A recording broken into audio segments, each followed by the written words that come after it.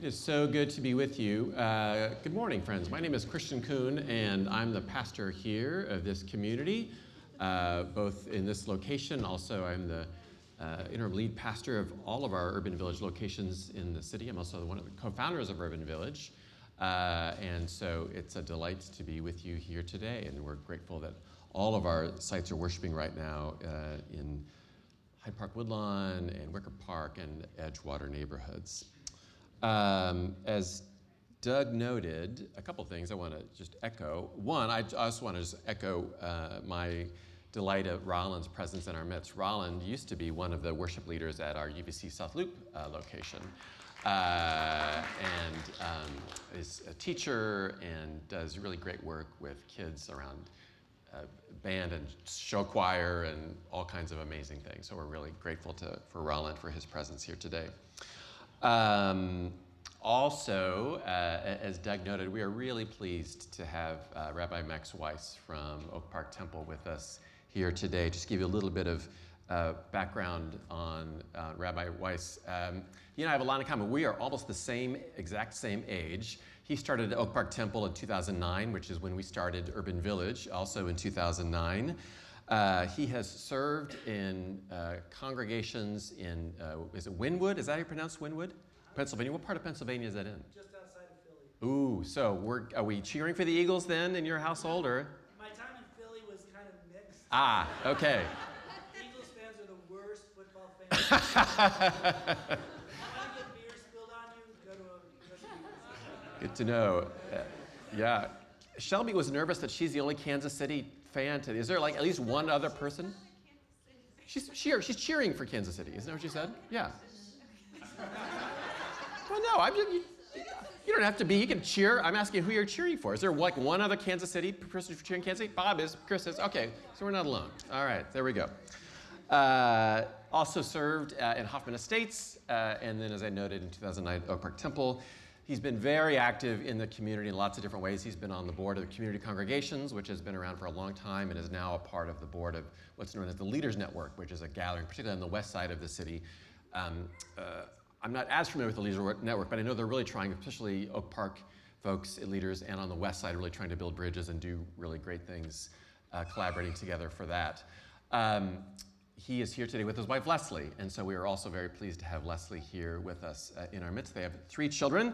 Jacob is a senior at the University of Denver. Aiden is at University of Illinois freshman at University of Illinois in Champaign, and then their daughter Abby is 15 years old and is at OPRF. And then also Leslie is a teacher, second graders at Whittier Elementary in Oak Park.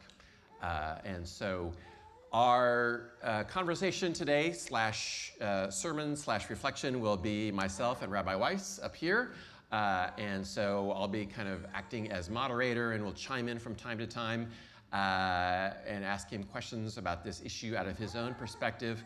And so one of the slides that we'll get to, and we'll put that up, I'll show you my cell phone number.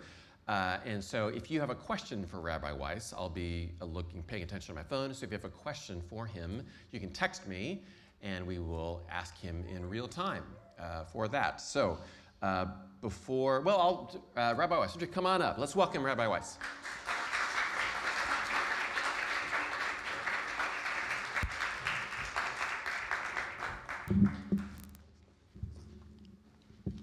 It is, again, so good to have you here with us today.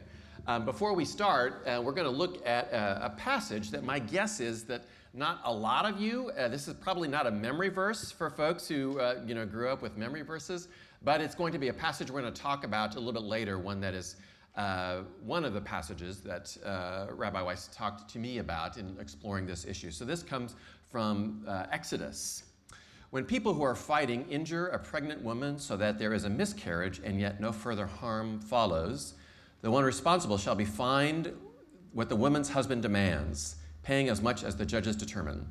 If any harm follows, then you shall give life for life, eye for eye, tooth for tooth, hand for hand, foot for foot, burn for burn, wound for wound, stripe for stripe. And we will reflect on that in a moment. But before we do that, before we kind of really dig into this issue, when you and I met last week, I was really grateful for one of the things we talked about, and we talked about this last week, is how do we get a sense of what God is doing in our world? What do we use? What are the tools that we use for that? Last week we talked about in the Methodist tradition, we often will use 4 things: scripture, tradition, reason, and experience. And you talked about 3 things that have been formative for you and for others in your congregation. So I'm wondering if you could just talk first, before we dive into this, talk about what are ways that you begin to interpret issues like this. Sure. Before we jump in, first, a word of appreciation. Thank you so much for the opportunity to be here today, to share things. I want folks to know this is not an area of expertise for me. This is among things that I've learned and talked about, and I'm really glad the kids left because I have no idea how to talk about this in a way that couldn't make some messy conversations at home. So thank you for that. And I also want to acknowledge sort of a content warning that whenever we're talking about issues of choice, of bodily autonomy, there can be triggers that are touched for some people. And I apologize in advance for that, and I just want to let you know that may occur, and thank you for that. Yeah. And I also want to say how comfortable y'all look. Like, I should get my folks to be a little bit more casual, including myself. It might boost our attendance. So, and the other thing that I want to acknowledge is that this is 2 men having this conversation, which probably is not ideal. And had there been, I tried to get a woman from my congregation to come in and really be part of this, but she was traveling this weekend, so couldn't be here. And so I apologize for that. That's not an ideal setting, and I know that Reverend Kuhn believes the same thing, that it shouldn't just be 2 guys talking about women's right to control their bodily autonomy. So in terms of ways that we sort of Jewish people think about what's happening in our lives, we always sort of start with a textual basis, like you mentioned that you do, and then we have interpretation of the text, and then we bring into that sort of our own lived experience. So it's very similar to the 4 that you discussed, maybe with a combination of 2 of them into one, but we always like to begin with the basic text and move from there, which is why you brought that text today. Yeah, yeah. Did you, correct me if I'm wrong in this, you mentioned Israel as one of the things that you sometimes, can you say a little bit more about that? So I think the 3 heuristics that I spoke about with you, God, Torah, and Israel. Okay. So there's God. What does God expect of us? Interpreted through Torah, which is the text that God gives to us to understand God's word. And then when I say Israel in this context, it's not the country, it's B'nai Yisrael, the children of Israel, the Jewish people. So it's the lived experience that we have in community. So it's what does God want from us, interpreted through Torah, interpreted through the way we live our lives. Yeah. I also don't want to make any assumptions about when we use language like Torah. Can you just say a little bit about what Torah is? I cannot say a little bit. I'll be as brief as I can. Okay. So there's Torah with a capital T as a proper noun, and that means the first 5 books of the Hebrew Bible. Y'all use them too: Genesis, Exodus, Leviticus, Numbers, and Deuteronomy. And then there's Torah with a lowercase t, which is all of lived and written Jewish tradition. So that's a lot, because we've been around for over 3,000 years, and we've been writing most of that time. Yeah. So when I say Torah, most of the time, I'm talking about Torah with a lowercase t. And when I say rabbis, because I'm going to refer to the rabbis a lot, I'm talking about mostly rabbis who lived in the early Middle Ages, and those are all men at this point. I don't care if a baby's making noise if you don't care. It's really okay with me. Great. Yeah, thank you. Something you said I also wanted to emphasize and to name too, and I've mentioned this in the last couple of sermons, is sometimes when you are, they may see this church as, oh, that's a progressive church, and so they all believe the same thing about all the issues. and that's not true. We hold a lot of nuance, particularly with this issue. So I want to name and hold that too, that we believe different things on this, and just that hopefully this can be a community of support and love, that we can hold all of those feelings and beliefs and opinions together as well. So let's take a look at the text. So Anne, could we put the passage back up from Exodus? So let's take a look at this, and if you could kind of begin to unpack this for us and how it's been formative for you. Sure. So it's not just that it's formative for me, but much of the basis of Jewish tradition about choice regarding abortion comes from this text. When we talk about ending a pregnancy, one of the very first questions that you have to address is, when does life begin? When does an embryo become human? This text seems to indicate that there's a difference between a human life and a baby that is in utero, or an embryo that's in utero, or a fetus that's in utero, whatever you want to call that. The Torah, and this is Torah with a capital T, whether we like it or not, has as part of its traditions capital punishment. If I intentionally take another person's life, I am liable for capital punishment. If I accidentally take another person's life, likewise, I either my own life is in danger and I can go to a city of refuge.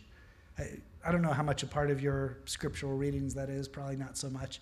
But I could go to a city of refuge where I can be protected, or the family whose relative I accidentally killed can actually take vengeance, it's a terrible concept, and the rabbis sort of wrote those ideas out later. But in terms of a biblical basis, we're allowed to, capital punishment is part of what happens. So, in this case, the text reads that if two men are fighting and an accidental injury occurs to a woman and she miscarries, if I hurt the woman, I'm liable for hurting her. If I miscarry, including to the point where if I kill her, I'm liable for her death. But I'm not liable for the death of the fetus in the same way. So from this, the ancient rabbis took the idea that the status of a fetus is not quite the same as a status for a human being. Do y'all understand that general idea? So it's not quite the same level of human as everybody else. And so once you start there, then you have to figure out exactly where that fetus becomes a human being. Yeah. Is this, and I apologize for this, this is always tricky to kind of asking you, can you speak for all Jews? But give us a sense of the spectrum. Sure. of would most Jews have that same interpretation, or are there other ways that others might see it? So there's some Jewish people who would say that life begins at conception. There's some that would say that life begins at quickening with the first heartbeat. There's some that would say that life begins when the child draws its first breath. And there's some that say that life doesn't really begin until the children move off to college and the dog dies.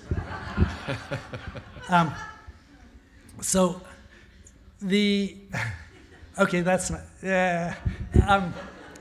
There is a range, though. So there are some rabbis who argue that life really does begin at conception, but this is a minority viewpoint. The way that our ancient texts work is that it's majority rules. So a bunch of rabbis come together, they have a conversation, they record the entire conversation, and then the final voice is the voice of the majority, and that's the voice that takes precedent. So the final voice that takes precedent is when when the baby draws its first breath. That's when they say life really begins. Or that's when they say human life really begins, I should say. But within there are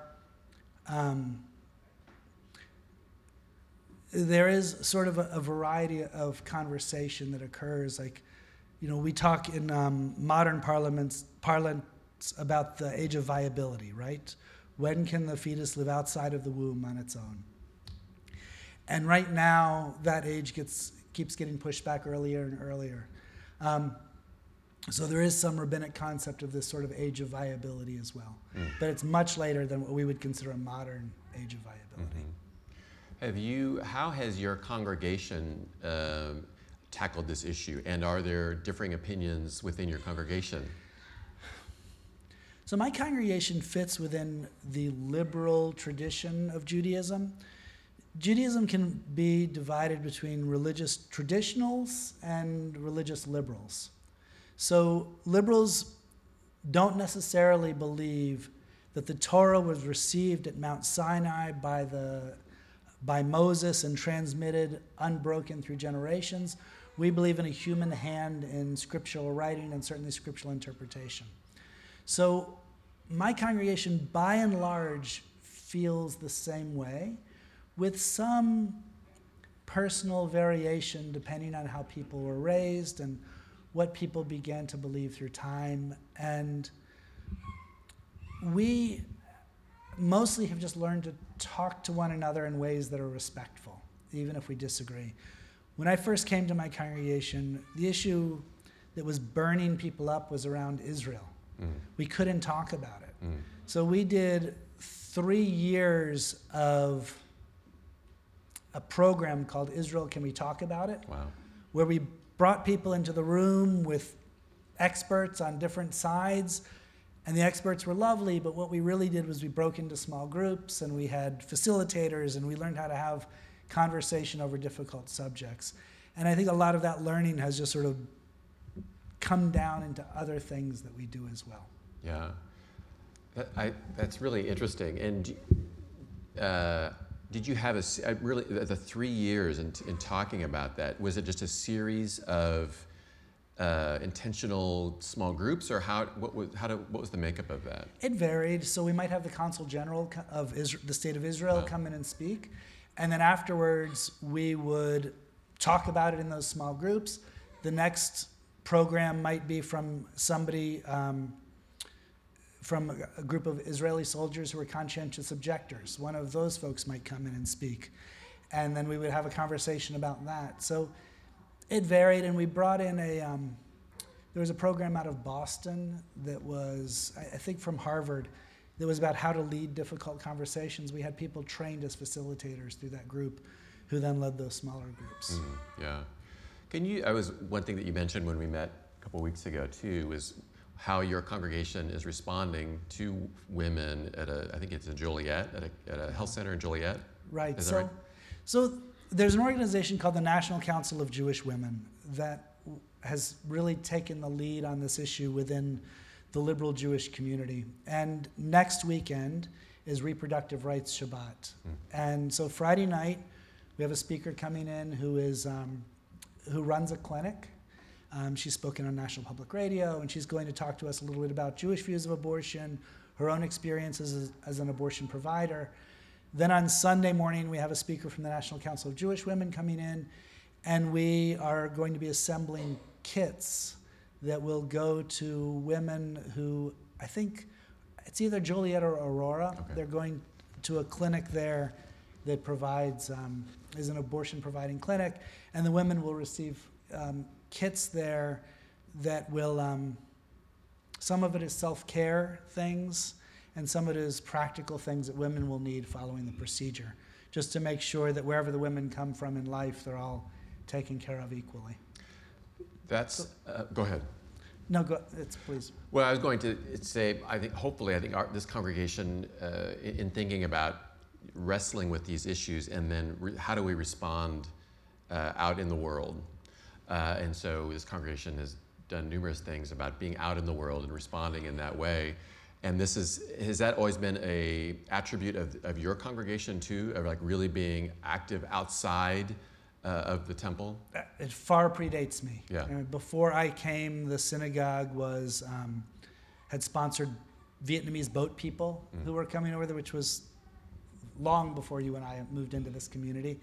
They had always been active in the community of congregations. They were one of the founding congregations for what was known as PADS. So very much a lived, practical religion. Yeah. Do you find if folks in your congregation, so we talk sometimes, there are some folks for whom when they think about, this is when I feel closest to God, and it might be a quiet time in prayer, or it might be a Bible study in a group, but then others will definitely be, they're out in the world, they're acting in different ways.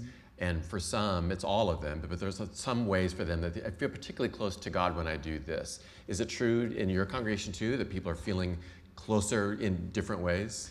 Absolutely, and I'd say that's true across Judaism. There are three primary ways to worship. One is prayer, one is study, and the third is action. And living our values in the world. Yeah. So I want to take a step back into the question about choice and abortion.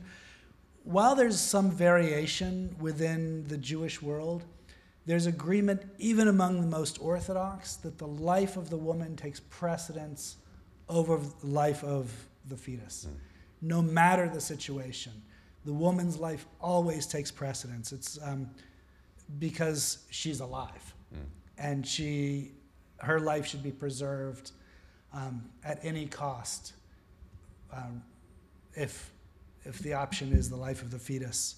And the Talmud talks about that in very graphic, explicit ways that I won't go into here, but if the woman is carrying a fetus and giving birth to that child is going to kill her, they're allowed to, the midwife is allowed to extract the fetus in order to save her life. So that's true across the board. And the rabbis, even in the 16th and 17th century, were debating, like, what does it mean to protect someone's life? Like, clearly we can do it to protect a life. Can we also do it to protect a potential risk to life? If the woman has a disease and carrying a child can inflame her disease, are we allowed to abort in that case? And the answer is yes. And then the question goes even further. What if it's a mental distress? And the answer then also becomes yes. So Judaism in most of its forms is very open to women having sort of the autonomy with their physician, with their care provider, to choose whether or not they're going to carry a baby to term. Yeah. It seems like, and I may be making a generalization here, but when I have read about Judaism, it seems like going back to wrestling with Scripture and having conversations and arguments, that is very much part of the lived faith. That's part of the process. I think sometimes for Christians, we want to be nice, and so we don't want to get into those arguments. Not always, but sometimes. But can you say a bit about what having those conversations does it make for a more robust faith, one hopes? Oh, I'm not sure I can answer that question. I don't know. It's Judaism strongly encourages questioning. Liberal Judaism, even more so than Orthodox Judaism, but even there you would see tons of questioning that go on. I can't answer whether or not that's a stronger faith, but I would say it is a type of faith that is strong. Yeah. And I appreciate you saying that too, because I think some folks have grown up in Christian traditions where questioning was avoided or discouraged. And so that's another thing that Doug did a good job of kind of naming the kinds of folks who are here today, folks who have been faithful for decades, folks who are maybe sitting here today like, I can't believe I'm sitting here in a church. I have so many questions and doubts and struggles because of my own faith and what the church has done to me in the past. And so I appreciate you saying that, and also want to echo that I believe that asking the questions and wondering is also part of our faith life. I have not received any texts, but does anybody have any questions? You can do it the old-fashioned way and either raise your hand or speak up. Anyone want to have a question for Rabbi Weiss? That's how I can tell this is not a Jewish group. I think probably it always takes like one person to like. Julia. I'm curious if either of you can speak to, obviously Christianity is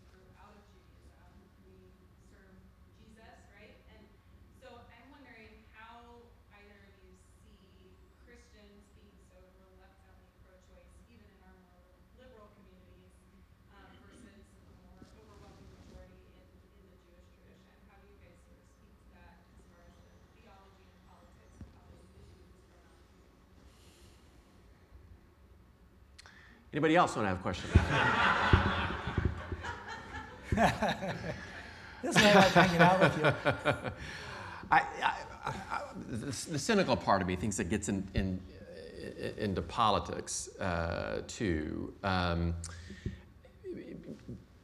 I think there is some heartfelt biblical interpretation from folks from a more conservative viewpoint who really believe that. I think the thing that I struggle with is, and this is always tricky, conflating that into law.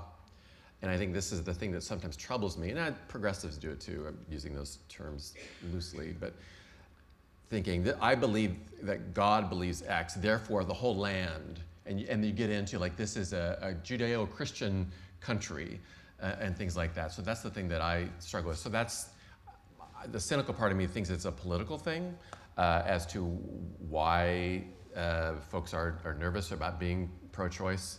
On that is a good question. Sometimes I are nervous about when Doug mentioned earlier about this may not be a great idea. As a staff, we were really nervous about that because there are folks in our congregations, and so it gets back to we're afraid to have the conversations, and we're afraid, I think, sometimes to really say, this is how I feel. I'm open to being wrong on this, but this is how I feel today. Well, like when you brought up the Exodus passage, that was one I was not familiar with. That was really fascinating. And caused me to think and rethink on that too. I don't know if you have any thoughts on. I have great empathy for conservative Catholics who really believe in the sanctity of life, and they have a consistency of opinion with death penalty, with everything else. And if they truly believe that life begins at conception, that human life begins at conception, I have real empathy for the idea that, well, of course we don't want anybody to end human life at any stage of life, because life has infinite value and all of it is good and all of it is value and all is loving. I can understand that. It's very hard for me to go from that to what I see happening in America today, which is a sort of a different political reality. Yeah. So I'm torn about it. As to when, I honestly don't know. So Judaism's been fairly consistent through time about this. At some point, some Christian scholar decided to interpret the passage, I knew you from even before you were born, I think, as a way to say that where is that from? From Psalms. Okay. Psalms, yeah. Jews didn't do that, but somebody took that to say life begins before we're born, and that's not a step we ever took. So I'm not sure why.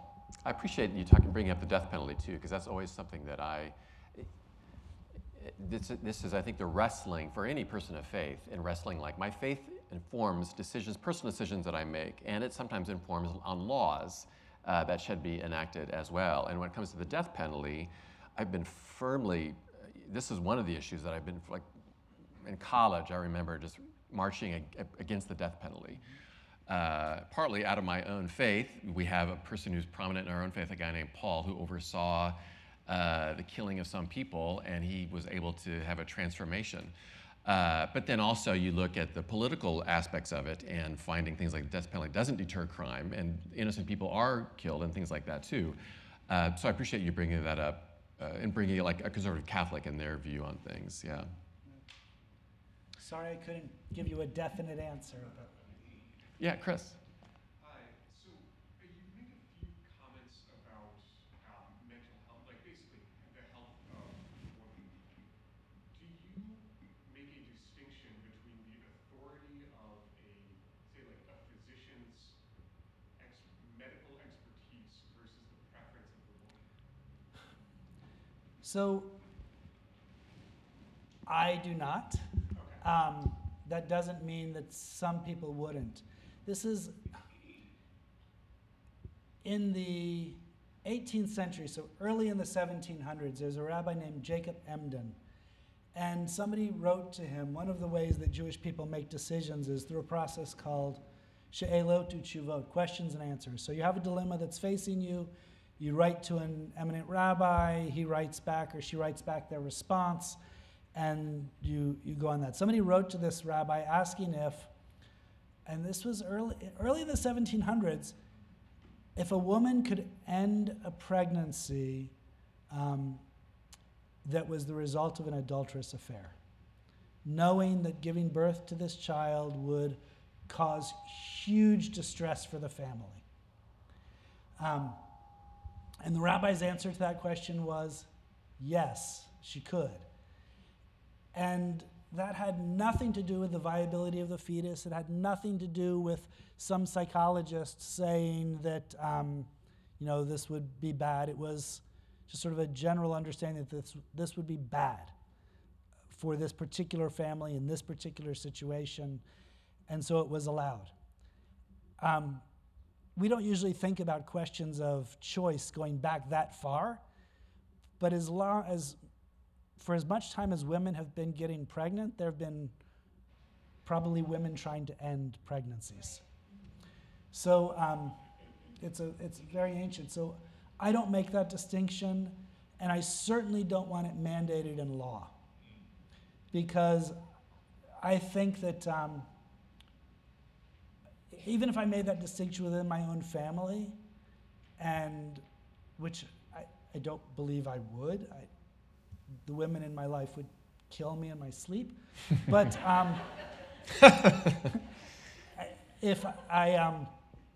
even if I wanted to have that control within my own family, that would have nothing to do with the government having that control. Yeah. I think Brian had a question, and we'll end it here. Yeah, Chris, you mentioned the concept of Judeo-Christian values, and this is something that I think we hear a lot in the political discourse right now. Can you talk a little bit about sort of that lumping together of sort of all of Christianity and all of Judaism into Judeo-Christian values, and sort of your thoughts, feelings on that as part of this political moment? Which one of us are you asking that question to?